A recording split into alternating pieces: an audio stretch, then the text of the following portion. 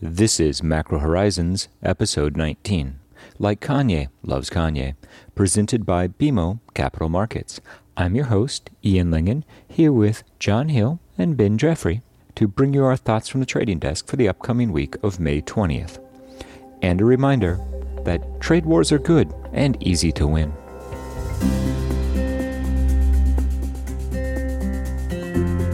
The views expressed here are those of the participants and not those of BMO Capital Markets, its affiliates, or subsidiaries.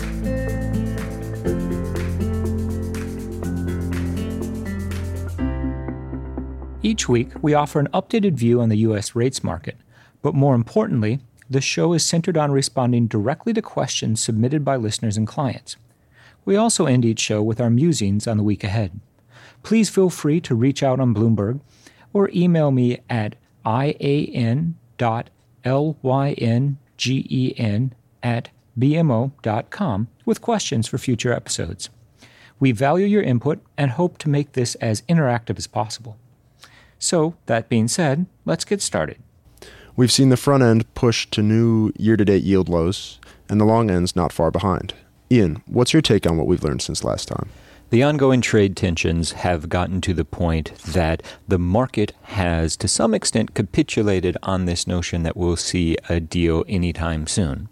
So in that context, we're not surprised to see the curve steepen out, at least incrementally. We still haven't broken that 25 basis point 2s 10s level.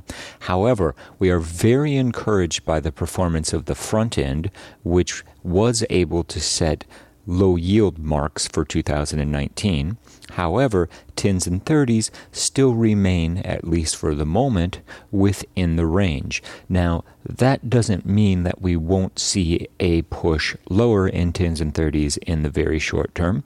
In fact, depending on how the multinationals trade in response to this most recent revelation on the trade front, we could see equities come under a bit more pressure, which again has been the primary driver of the flight to quality in treasuries. We're typically not the biggest fans of the notion that equities drive moves in the treasury market. However, given the relevance of the trade story to the big multinationals, this is the most direct way that we can gauge the fallout of the trade war. So it's not completely unreasonable for rates to be beholden to the equity market at this moment in time. With that context, we don't expect anything grand to come out of the Fed in the week ahead, as the FOMC minutes are unlikely to encourage the further pricing in of rate cuts. Nonetheless, the January 2020 Fed Funds Futures contract is pricing in the largest amount of easing before year-end. On the economic front, we had a disappointing retail sales number. Now, retail sales as we come into the second quarter is particularly informative of the departure point for consumption. Within the details of the release, what we saw was that the core consumption, or the control group, which most closely maps to the consumption figures within the GDP release, was effectively flat. Factoring in inflation, it was in fact a slight downtick. All of this really brings into question whether or not Powell's wager that the weak consumption seen during the first quarter is transitory and that the American consumer will come roaring back in the second quarter. There's also the lingering question about how inflation plays out. On the heels of the disappointing core CPI number, we'll be watching for the core PCE at the end of the month. Again, as this brings us back to monetary policy expectations, the Fed has emphasized that the driving force behind the next move in monetary policy will be inflation. To say that inflation is the focal point at this stage in the cycle is arguably an understatement, and we'll be continuing to watch pricing pressure as the summer months unfold. It certainly was an exciting week in the Treasury market. One of the biggest takeaways for me was that the core tenet that the Fed has, that the weak consumption data seen in the first quarter is ultimately going to prove to be transitory was really challenged in the form of the disappointing retail sales figures.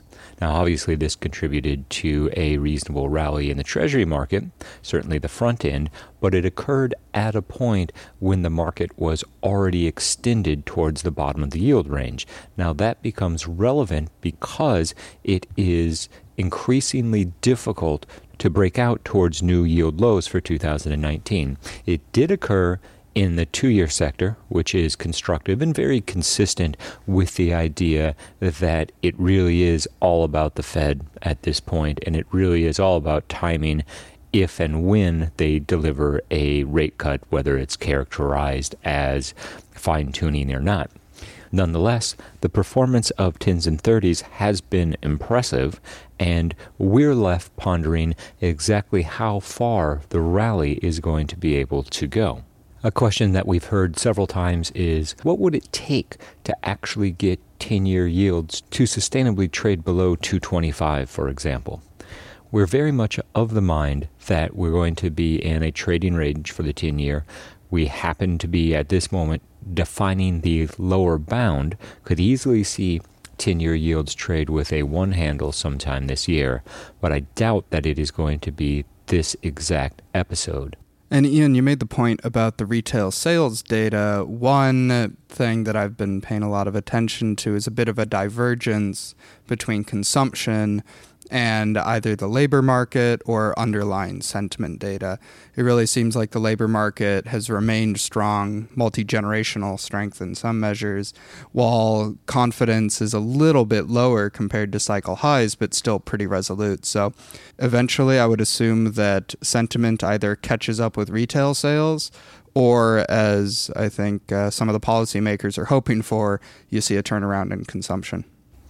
Well, and to your point, we've actually seen some of the wage gains earlier this year start to fade. More importantly, if we look at what has occurred in terms of real wages, especially on the average weekly earnings measure, we're far off of the recent peak that we have seen, and as that translates through to spendable dollars, that starts to become an issue for the next leg of economic growth. So there's been the characterization of Q1 weakness as transitory. We've heard that a lot.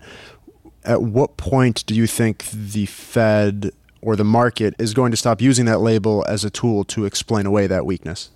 You're right. There's a large degree of implied optimism on the part of policymakers when they call the weakness in the first quarter transitory.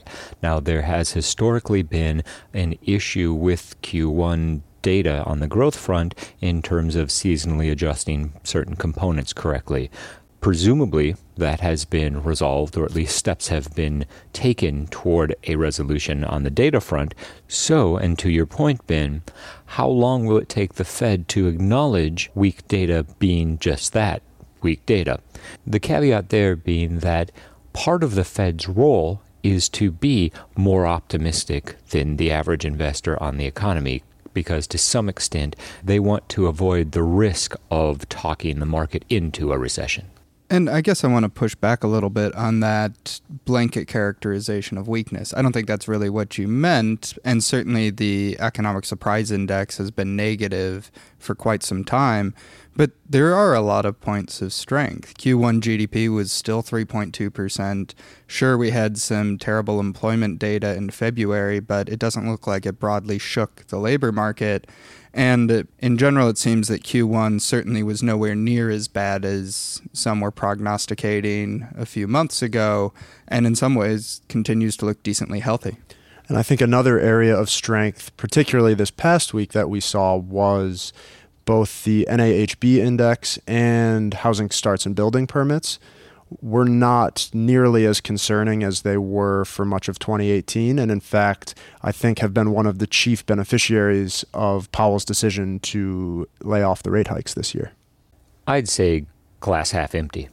And for once, I'm in the glass half full camp. Well, I prefer glass at half capacity. Ugh.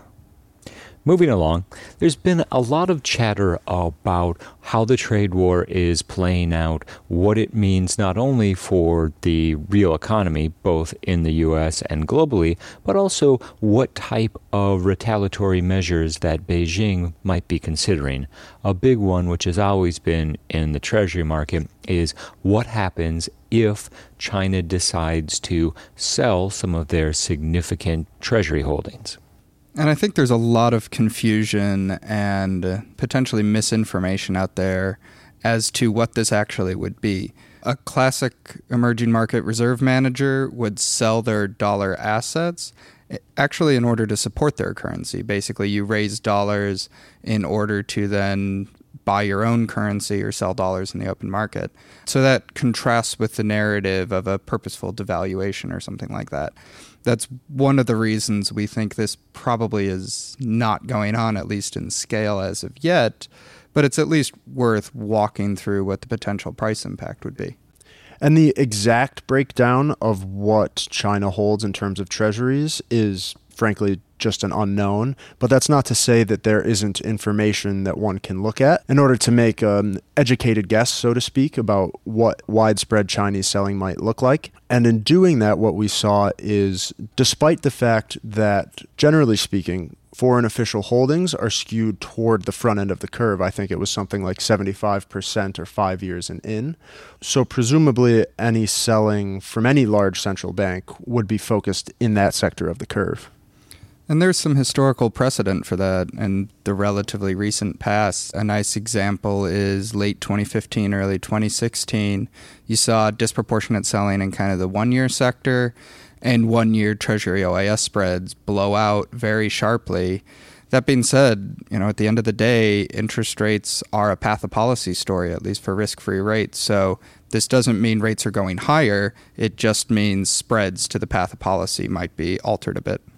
You bring up a very good point, John, and I think that that's one of the areas in which one should be watching for market stress as it relates to a significant amount of selling or an atypical amount of selling from a major holder of treasuries, i.e. in spreads.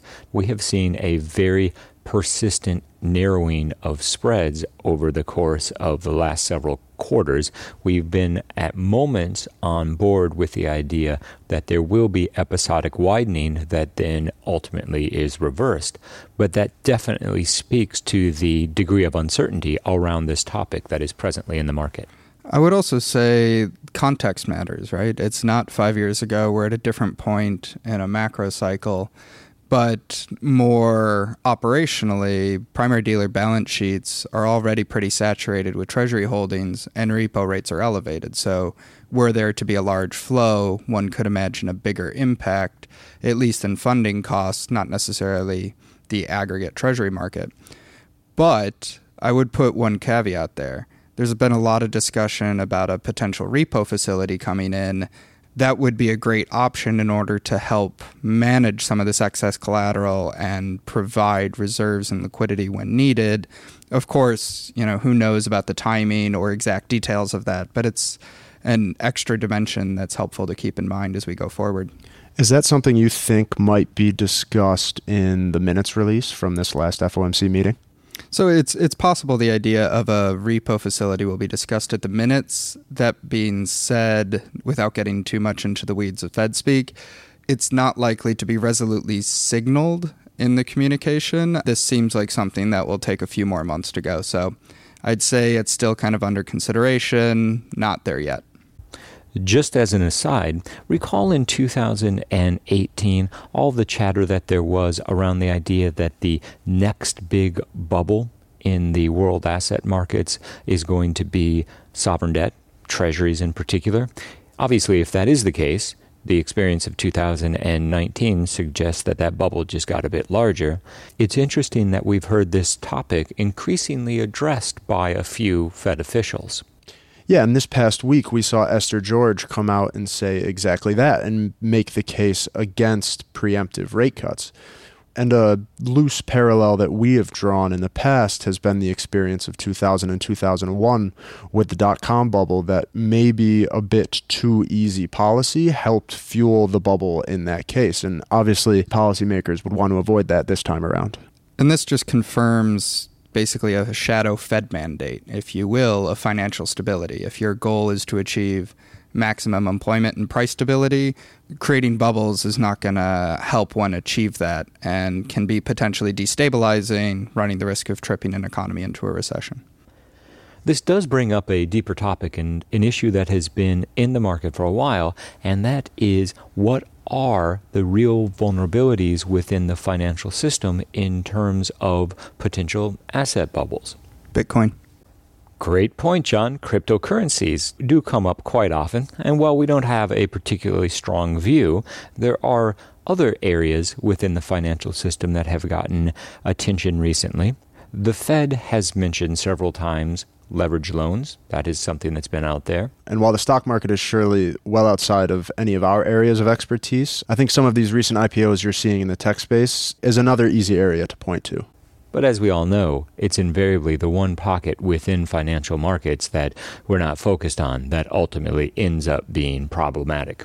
But all that being said, I think it's still pretty safe to assume that the next move for the Fed is going to end up being a cut. And that keeps us, at least, in the camp that steepening is the way to go from here. Yes, we've definitely been on about timing the cyclical re-steepening. 25 basis points, 2s, 10s is going to be a key level when we finally breach it. If we look within the CFTC's data, what we see is we're certainly not alone in this bias. There remains a large structural net spec short in the ultra long bond, whereas a lot of the short positions in the belly of the curve as well as the front end have been covered. Again, clearly a reflection of the fact that it's a relatively consensus trade. We typically start to get a little bit nervous when we feel we become too consensus. However, in being intellectually honest, this is the point in the cycle in which one should be playing for a re-steepening of the curve. I'd also say that the drift down or downward channel we've seen in 10-year yields is more consistent with the general reassessment of the growth outlook rather than the type of capitulation behavior. And that makes sense. If a lot of the short base had been washed out already, maybe not in the ultra long, but in other contracts, that helps a more gradual repricing than something sloppier. Who are you? What have you done with John Hill? I never thought I'd see the day that John Hill talked about a channel. It's still a squiggly line inside that channel. Well, as John continues to display his healthy skepticism towards everything, it is worth noting that layering in some of the technical levels, as we tend to do, has historically been a effective way of gauging extremes as well as projections for how far a particular move can run. And in that context, I think that the process of defining the new trading range for 10 and 30-year yields, which is clearly underway, hasn't completely run its course. The first time we retested or got close to the 2019 yield lows in 10 years, it was very clear that that was going to be an important resistance level. Not entirely certain that that is going to hold on the third test, which presumably will be forthcoming in the next few weeks. So are you expecting a retest of the lows in the very near term? I certainly do anticipate that we will push beyond that 234 level in 10s, could easily achieve 225, might actually be predicated on a more dovish shift from the Fed. Now, whether that is an event that occurs before June remains to be seen. Nonetheless, I think that the importance of inflation to the Fed's next move cannot be overstated. And at the end of May, we do see the year-over-year core PCE numbers, which we expect will come in at 1.5%, a level that will surely trigger some consternation on the part of policymakers. Nonetheless, my biggest takeaway from this last week is that I love a rally in the Treasury market like Kanye loves Kanye. In the week ahead, the Treasury market, or at least team strategy at BMO, will be focused on Friday's early close and the long weekend as the unofficial beginning of summer. There's remarkably little economic data on the calendar. We do get durable goods, which we assume will be overshadowed by early exits to take advantage of the Memorial Day holiday. The one supply event that we have on the horizon is the 10-year TIPS auction, with real yields just slightly north of 50 basis points at the bottom of the prevailing range. We're generally optimistic about the prospects for the auction's takedown, with the caveat that the results of TIPS auctions very rarely set the tone in the overall Treasury market. The Fed speak that is on the horizon, combined with the FOMC minutes, we don't actually expect to reveal anything dramatic in terms of policy direction. That will ultimately come down to how the inflation data plays out over the course of the next several months. We've been on board with the most recent rally. 10-year yields up against that 234 level makes sense. We would expect it at some point to break through 234. We'll be watching 225. The market loves round numbers or quasi-round numbers. And in the very long end of the curve, we do expect the 30-year to lag, at least incrementally, with the front end of the curve, but still continue to perform well on an outright basis. In the event of any significant backup in Treasury yields, targeting 250 in 10s follows pretty intuitively. Beyond there, we'd be surprised if we saw 262 not hold in terms of a key dip buying opportunity. The technical profile continues to show a Treasury market that is overbought. We see that both in MACD as well as stochastics. Now, this in and of itself doesn't necessitate a swift correction towards higher yields. However, it does make it incrementally more difficult to push to lower rates. A period of consolidation in and around the present level would help build up a volume bulge from which to stage the next attempt to push towards lower yields. It's a very traditional technical formation, and one that we expect, which, as it plays out, will ultimately be constructive for the Treasury market. We recently learned about the delay of auto tariffs from the White House. Now, as those tariffs were relevant primarily for the EU and Japan, it really does little to take the focus off of the trade tensions between DC and Beijing. We're continuing to watch the shape of the curve. We've been on board with the re-steepening trade. That's still the primary trade of 2019. That said, 25 basis points in 2s 10s has proven a difficult level to breach. We'll be keeping an eye on that as the curve continues to drift incrementally higher. We've reached the point in this week's episode where we'd like to offer our sincere thanks and condolences to anyone who has managed to make it this far. This concludes the 19th meeting of our Interest Rate Enthusiasts Club. Please feel free to grab an extra donut on your way out. One per person, Ben.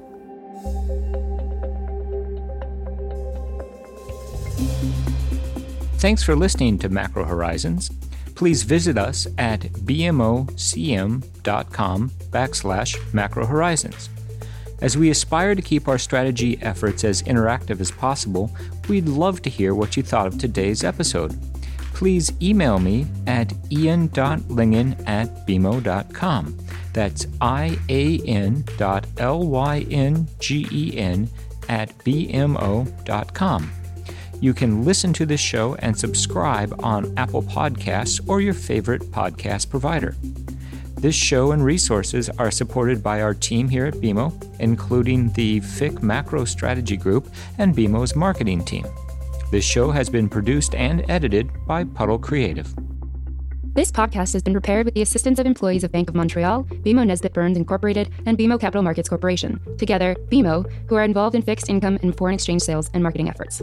Accordingly, it should be considered to be a product of the fixed income and foreign exchange businesses generally, and not a research report that reflects the views of disinterested research analysts. Notwithstanding the foregoing, this podcast should not be construed as an offer or the solicitation of an offer to sell or to buy or subscribe for any particular product or services, including, without limitation, any commodities, securities, or other financial instruments. We are not soliciting soliciting any specific action based on this podcast. It is for the general information of our clients. It does not constitute a recommendation or a suggestion that any investment or strategy referenced herein may be suitable for you. It does not take into account the particular investment objectives, financial conditions, or needs of individual clients. Nothing in this podcast constitutes investment, legal, accounting, or tax advice, or a representation that any investment or strategy is suitable or appropriate to your unique circumstances, or otherwise constitutes an opinion or a recommendation to you.